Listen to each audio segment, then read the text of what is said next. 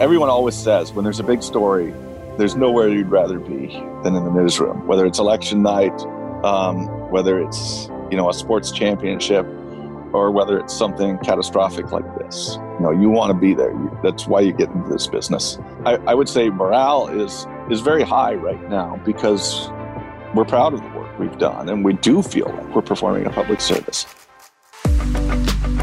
Support for this podcast is provided by Cresa. Cresa is the occupier's champion, the world's premier corporate real estate advisory firm, exclusively serving startup businesses and major global organizations alike. As a Portland pillar for over 25 years, Cresa partners with its clients throughout the entire project lifecycle, from workplace strategy and discovery through the deal transaction and project management delivery of space. Cresa partners without conflict and applies integrated expertise to make your business better. Go to cresa.com/Portland to connect with the Portland advisory team.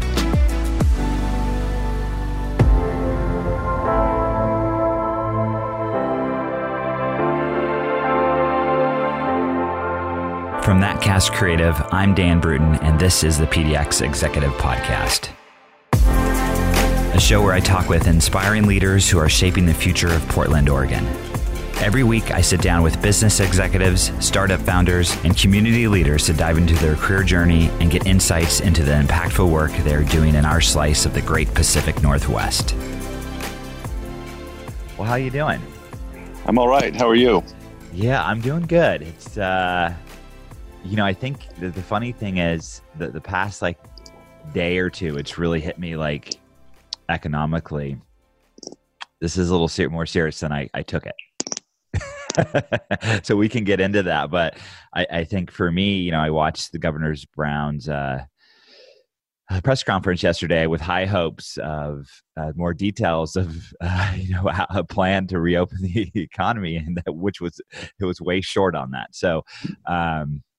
Again, it hit me a little hard, but otherwise, how things with you and your family and just work? Well, knock on wood, it's good. It's certainly the biggest economic story I've covered, and it's the busiest time in my career. Yeah. But we're all healthy, and most Oregonians are, the vast, vast majority. So that's really encouraging. But economically, yep, it's a mess. Yeah. Well, I don't even know where to start, because when I reached out to you, maybe a week ago, and I know you've been so busy and so much has changed. So maybe we could just kind of walk through a timeline of some of the bigger kind of economic or business kind of events here in Oregon since this started. So I don't even know where to start. Well. Yeah. Okay. Well, let's start. Yeah, go ahead. The headline is the layoffs. It started with the bars and restaurants, and that's a sector with 155,000 Oregon workers. So we knew it was going to be quite awful.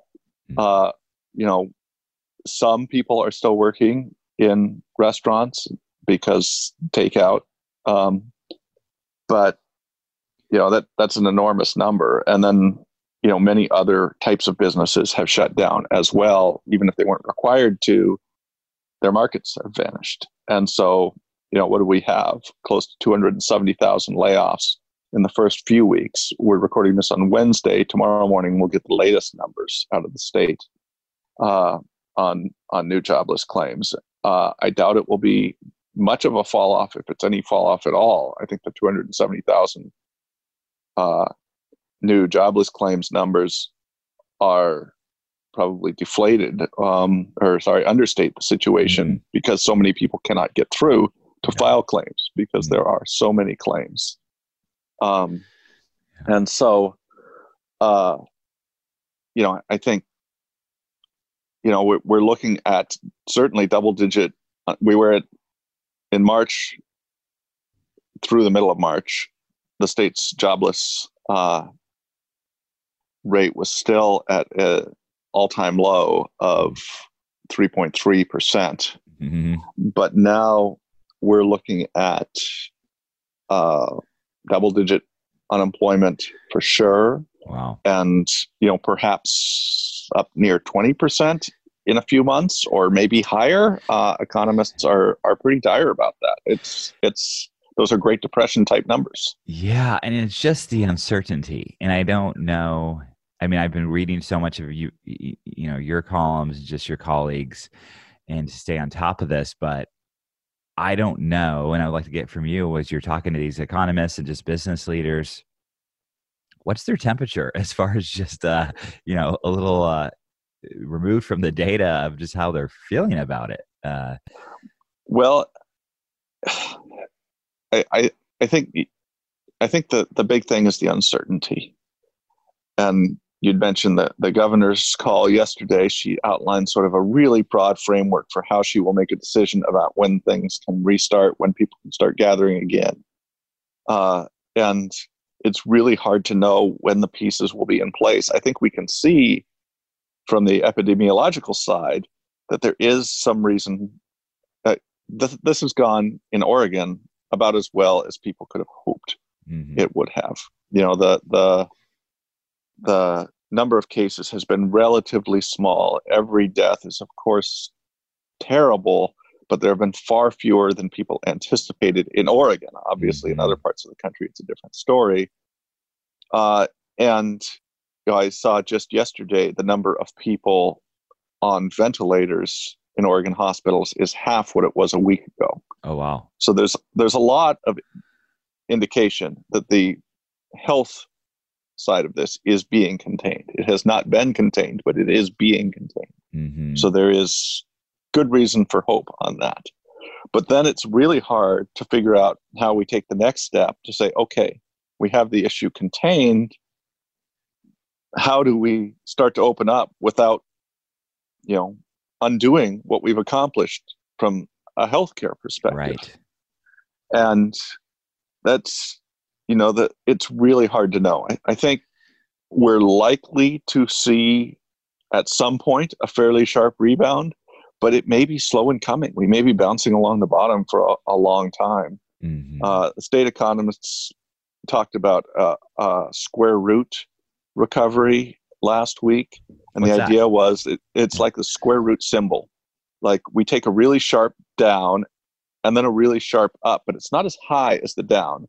And then we go out in a sort of inclined line. It's the square root symbol for a long period of time until we get back to where we were. I think now we're probably looking at something more like, a fall and then bouncing around the bottom for a little bit, maybe slight increases for a period of time, perhaps many months, and then a sharper increase at some point. Yeah, I mean, how much of this, I know you've been covering, the economy for a while, but we last talked early March maybe, and how much of this is related to some of these companies that we're seeing softening already? I mean, this is a pretty acute due to the health crisis, but I have a feeling there were some underlying things to some of these companies. Maybe, and certainly we're going to be separating the weaker performers now because they won't have the runway, to get back on their feet or wait this out. That's not necessarily of any fault of their own. It's just where we're at. So, but I think in general, the fundamentals of Oregon's economy were strong coming into this. There were companies that were having trouble and there were sectors that were not too encouraging. But I would say the fundamentals were not terrible coming into this. And I think there was some hope initially. Certainly, I thought this was potentially the case, that with unemployment so low that employers would be very reluctant to let people go, knowing it would be a competitive job market coming back. But as it turned out, that turned out not to be the case at all, because the degree of devastation was so large. Coming into it, people said, well, it's a supply shock. We're not going to be able to buy products from China. It's going to constrain our growth. Prices will go up. But it turned out to be a massive demand shock in that, people couldn't go out and buy things. There was no place to buy them if they wanted to. The one hopeful sign I'll say is that to this point, some aspects of Oregon's economy have continued operating, particularly construction and manufacturing. Last week there was some ratcheting back on manufacturing, which is concerning. But up until that point, there had been, Intel had continued operating. Up until then, Precision Castparts had. Boeing had continued operating. Many of the state's large manufacturers were still going. And I'm not aware of any large construction projects that were already underway being stopped.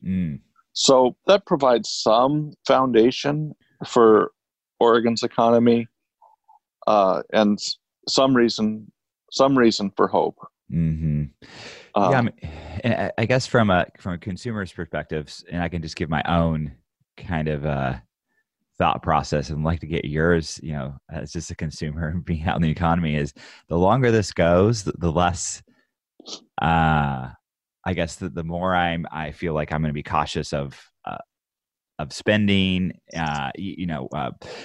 just pulling back. And so that's my concern of how fast it will bounce back, just the consumer confidence piece of it. So I don't know how do you feel about it? Or, you're exactly right.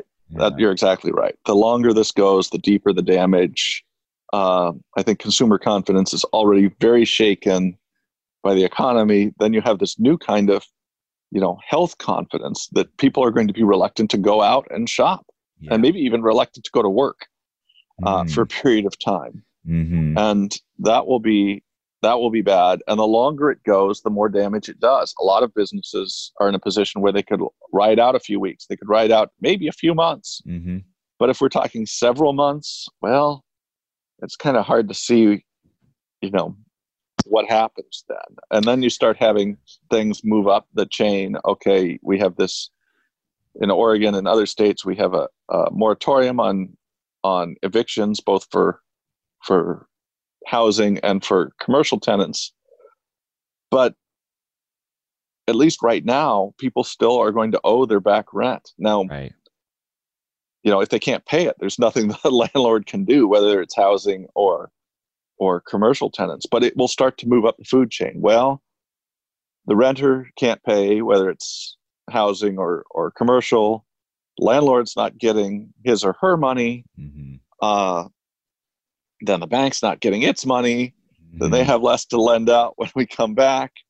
So, it'll just work its way up the chain the longer it goes. And it may, as I think you were suggesting, it may change the way people think about spending money and going about their lives. So that's a hard thing to recover. Now, perhaps there's some effective treatment out there for this. Perhaps there's a vaccine that's closer than we think.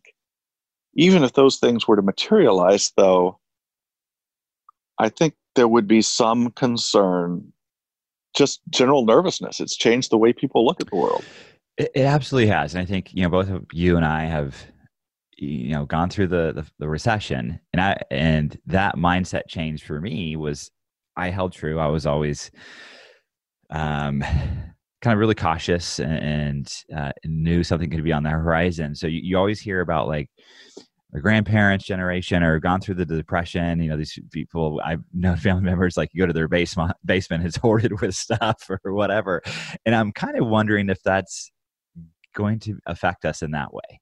I think so. I mean, it's hard to say, but people have short memories too.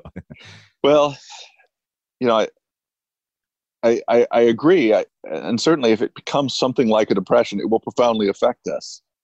But I think people felt coming out of the Great Recession that people might look at housing differently. Yeah. And perhaps they did for a time, but I think after a while, those attitudes changed. There was a lot of talk that September 11th would permanently change the way people felt about flying. It didn't. Mm-hmm. That it might permanently change political discourse. It didn't.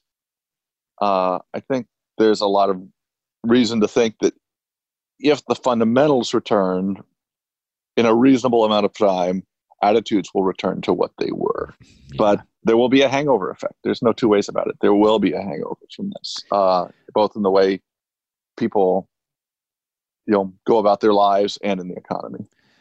Well, let's kind of switch to some of the positives here. I think for people that are fortunate enough to work remotely, work from home, more of the white collar jobs, I think this has been a really kind of breakthrough for how people work, and you know, accelerating.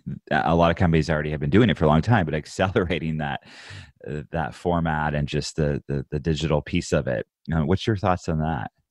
Yeah, I certainly agree. I think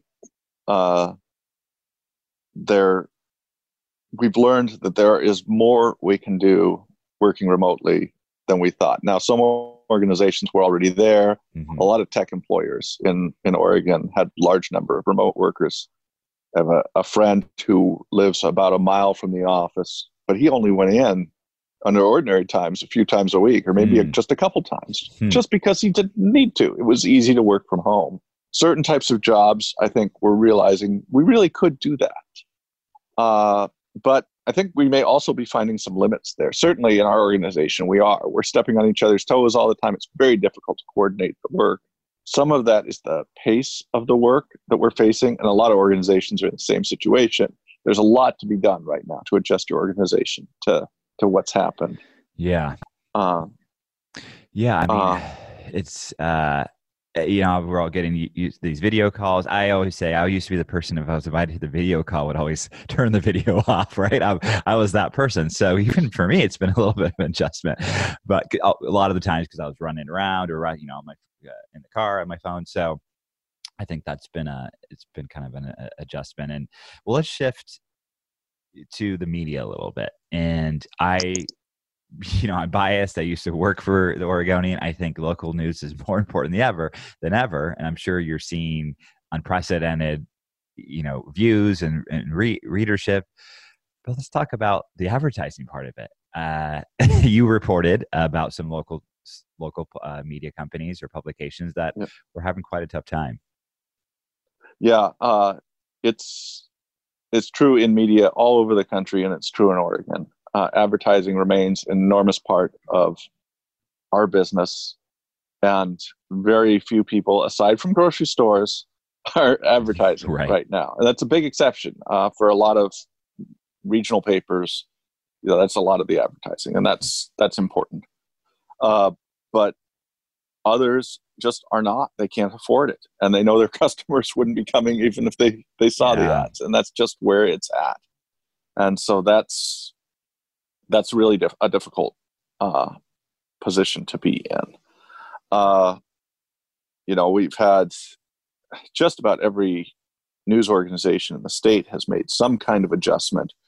We have not yet, but it's got to happen. We're not immune from it. And as I wrote in that article a week or a week and a half ago, the Oregonians' business model is particularly heavily leaning on online advertising. Even Facebook and Google are facing issues with that because advertising is down across the board. Now those organizations have many sources of revenue. Although, well, I shouldn't say that. They are very heavily advertising dependent, but they are so dominant that they are somewhat insulated, because that's the last place you would cut as an advertiser. Yeah. Because they have such control over the market. But everyone else, it's happening. And at a time when people really, really want the news, there's a risk that there will be less of it, at least locally. Yeah, and I know you recently, Oregon Live, it was almost like the way I read it was like a voluntary subscription, because it's not a complete paywall at all. Right.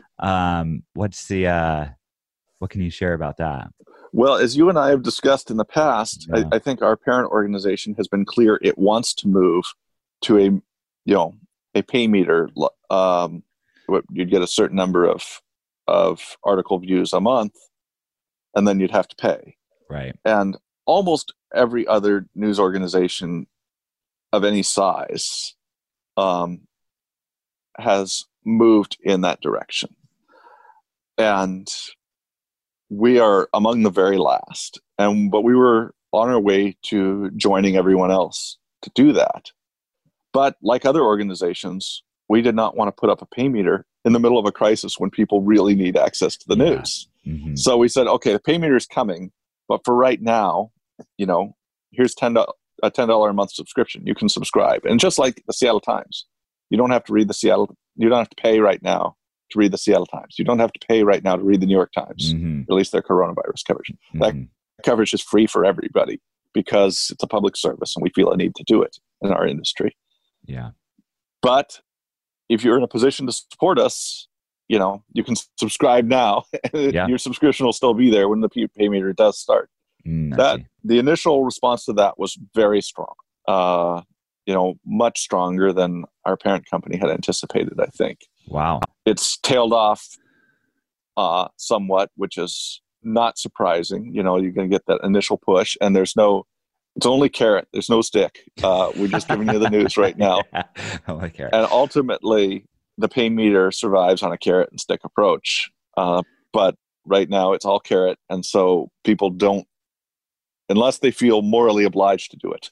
Mm-hmm. There's nothing to compel them to do it. But it's maybe bought us some time, or at least given us a floor. Yeah, well, that's encouraging to hear, though. I mean, like you said, without the stick, there was still a great response, and I think people are going to have to.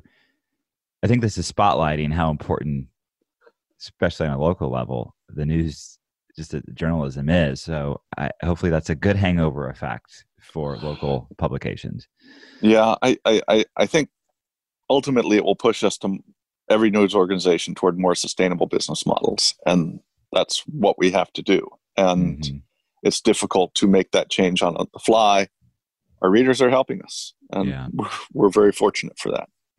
Well, let's shift to the world of startups. I always say, and a lot of people say this, is there's an angel investor I follow says, fortunes are made during a downturn and collected during an upturn, up market. So hopefully, it's hard to think that way right now, but what's the world of startups, the effect on this, the thinking just in general here in Portland? The first quarter was fairly good for venture capital. There were some big, notable rounds, and it was all right. But everyone's pocketbook is closed right now. Yeah, startups are particularly vulnerable because they're living month to month already. Mm-hmm. So they're not in a great position to ride this out if you're a really young startup. Mm-hmm. Companies farther up the chain, that have been around a while, probably have more runway. But you saw, the first cuts in Oregon came at some established companies like Opal, which has been around for several years, Puppet, which is our biggest, young company, and Vacasa, which is only quasi-tech, but because they're so exposed to the hospitality industry, Vacasa, manages vacation rentals, and lists them. That's an industry that's all but evaporated in the last couple months, last several weeks. So it's even the more established companies locally are going to be in trouble. Now, our last big startup infusion came during the Great Recession. People couldn't go work at a big out-of-state tech company that had a satellite office here because they weren't hiring and they were laying people off. Right. So people started their own companies, and that was, Urban Airship was the best example of that because they actually used a federal funding program for laid-off workers to start the company. But Puppet emerged during that time. Elemental Technologies emerged during that time. JAMA emerged during that time. Jive had predated that, but the recession was kind of a catalyst for that. So it may be for that company. So it may be that we, see people starting things again locally at a pace that we haven't, just because there aren't great alternatives right now. Yeah. And if you're not going to be making very much money either way, you might as well be trying to build something. I'm really positive. I think that's going to happen. I think, it's painful for a lot of, people in the economy right now, but I think there's a huge opportunity there. And that program you mentioned, isn't it called like the Self-Employment Assistance Program? Yeah. Which is Oregon's one of the few states that does it, or am I wrong? Is that a federal thing? I have not written about it since the urban airship era, and I don't have a clear memory of how widely it's been adopted. It came out of Wyden's office. It was an initiative of his initially. So, but it is a federal program, and but it gave states have to opt in, and I can't remember how many states have. I gotcha. Well, a couple more things is just I mean, we could talk about the CARES Act, and we could keep going, but I do think these things they're doing unprecedented, and when you look at the Oregon Unemployment Office, is just, I mean, it's completely overwhelmed, and everybody's trying to give them a break, but at the same time, these people desperately need these benefits. So, we got a front page story today on that subject. At the core of the issue is the fact that they're using computers from the 90s, built on technology from the 80s. Wow. And so they can't easily adapt to handle claims that aren't really basic. They can't adapt at all to changes Congress has recently made to expand eligibility. That's taken a lot of work. And in some cases, the state said up until last night, the state said they wouldn't be able to do some of the work to get Oregonians the benefits the federal government was paying for. It may be that the state will be more motivated now to make some changes. But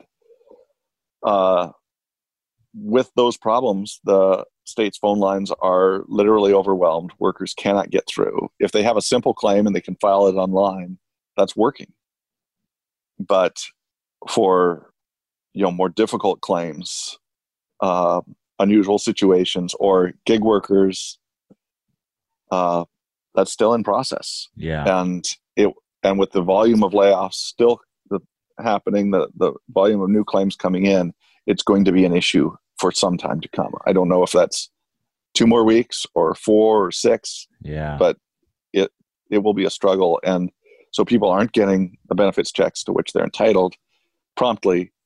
Many people are, but some are not. And this is a bad time to be going without any money. Yeah. I mean, I have empathy for the department, but at the same time, when you have technology that's 40 years old or 30 years old, I mean, it's kind of what do you expect? So I don't know. Yeah. It's a difficult situation. The state has known it's been an issue. There have been a series of state audits that said we need to fix this. But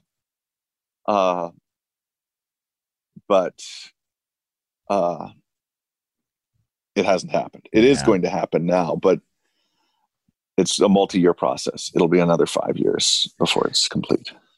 Well, a couple more things, Mike. I mean, what's the feeling just amongst your colleagues in journalism right now, at the Oregonian specifically? But is this a kind of come together moment, and we're doing a public service almost, or is it like we're burnt out?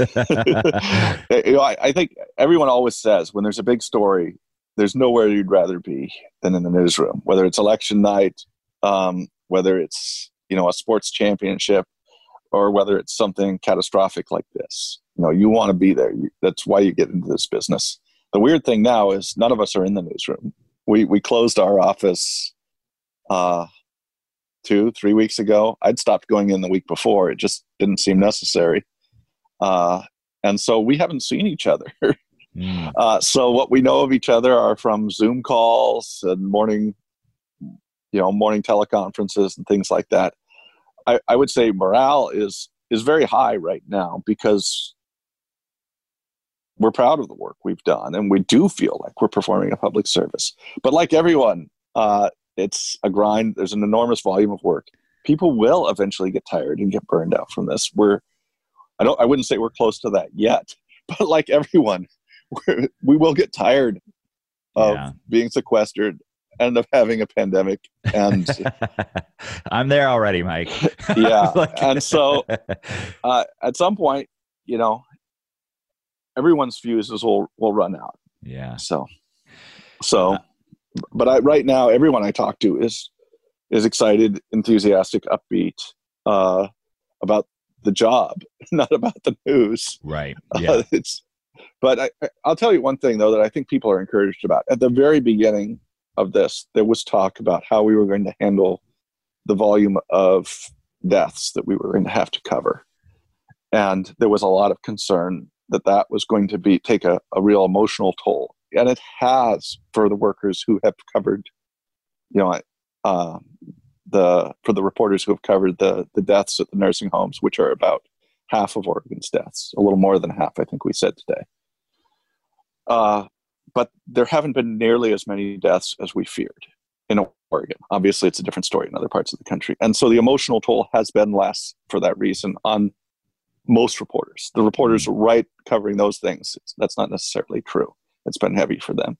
Mm-hmm. But for that reason, it has felt less painful than maybe some of us feared. Yeah. So fingers crossed, if that continues, we'd much rather cover economic carnage than actual deaths. Well, keep doing the great work, Mike, and just thanks for hopping on and always being a trusted source, because I think we need it more now than ever, and hopefully we get through this sooner than later. So yes. Great to see you virtually, and looking forward to talking again soon. Thanks very much, and take care. The PDX Executive Podcast is a production of ThatCast, a Portland, Oregon podcast agency that partners with brands to create custom podcasts. You can learn more at thatcast.com. And please take a moment to subscribe and rate the podcast as well.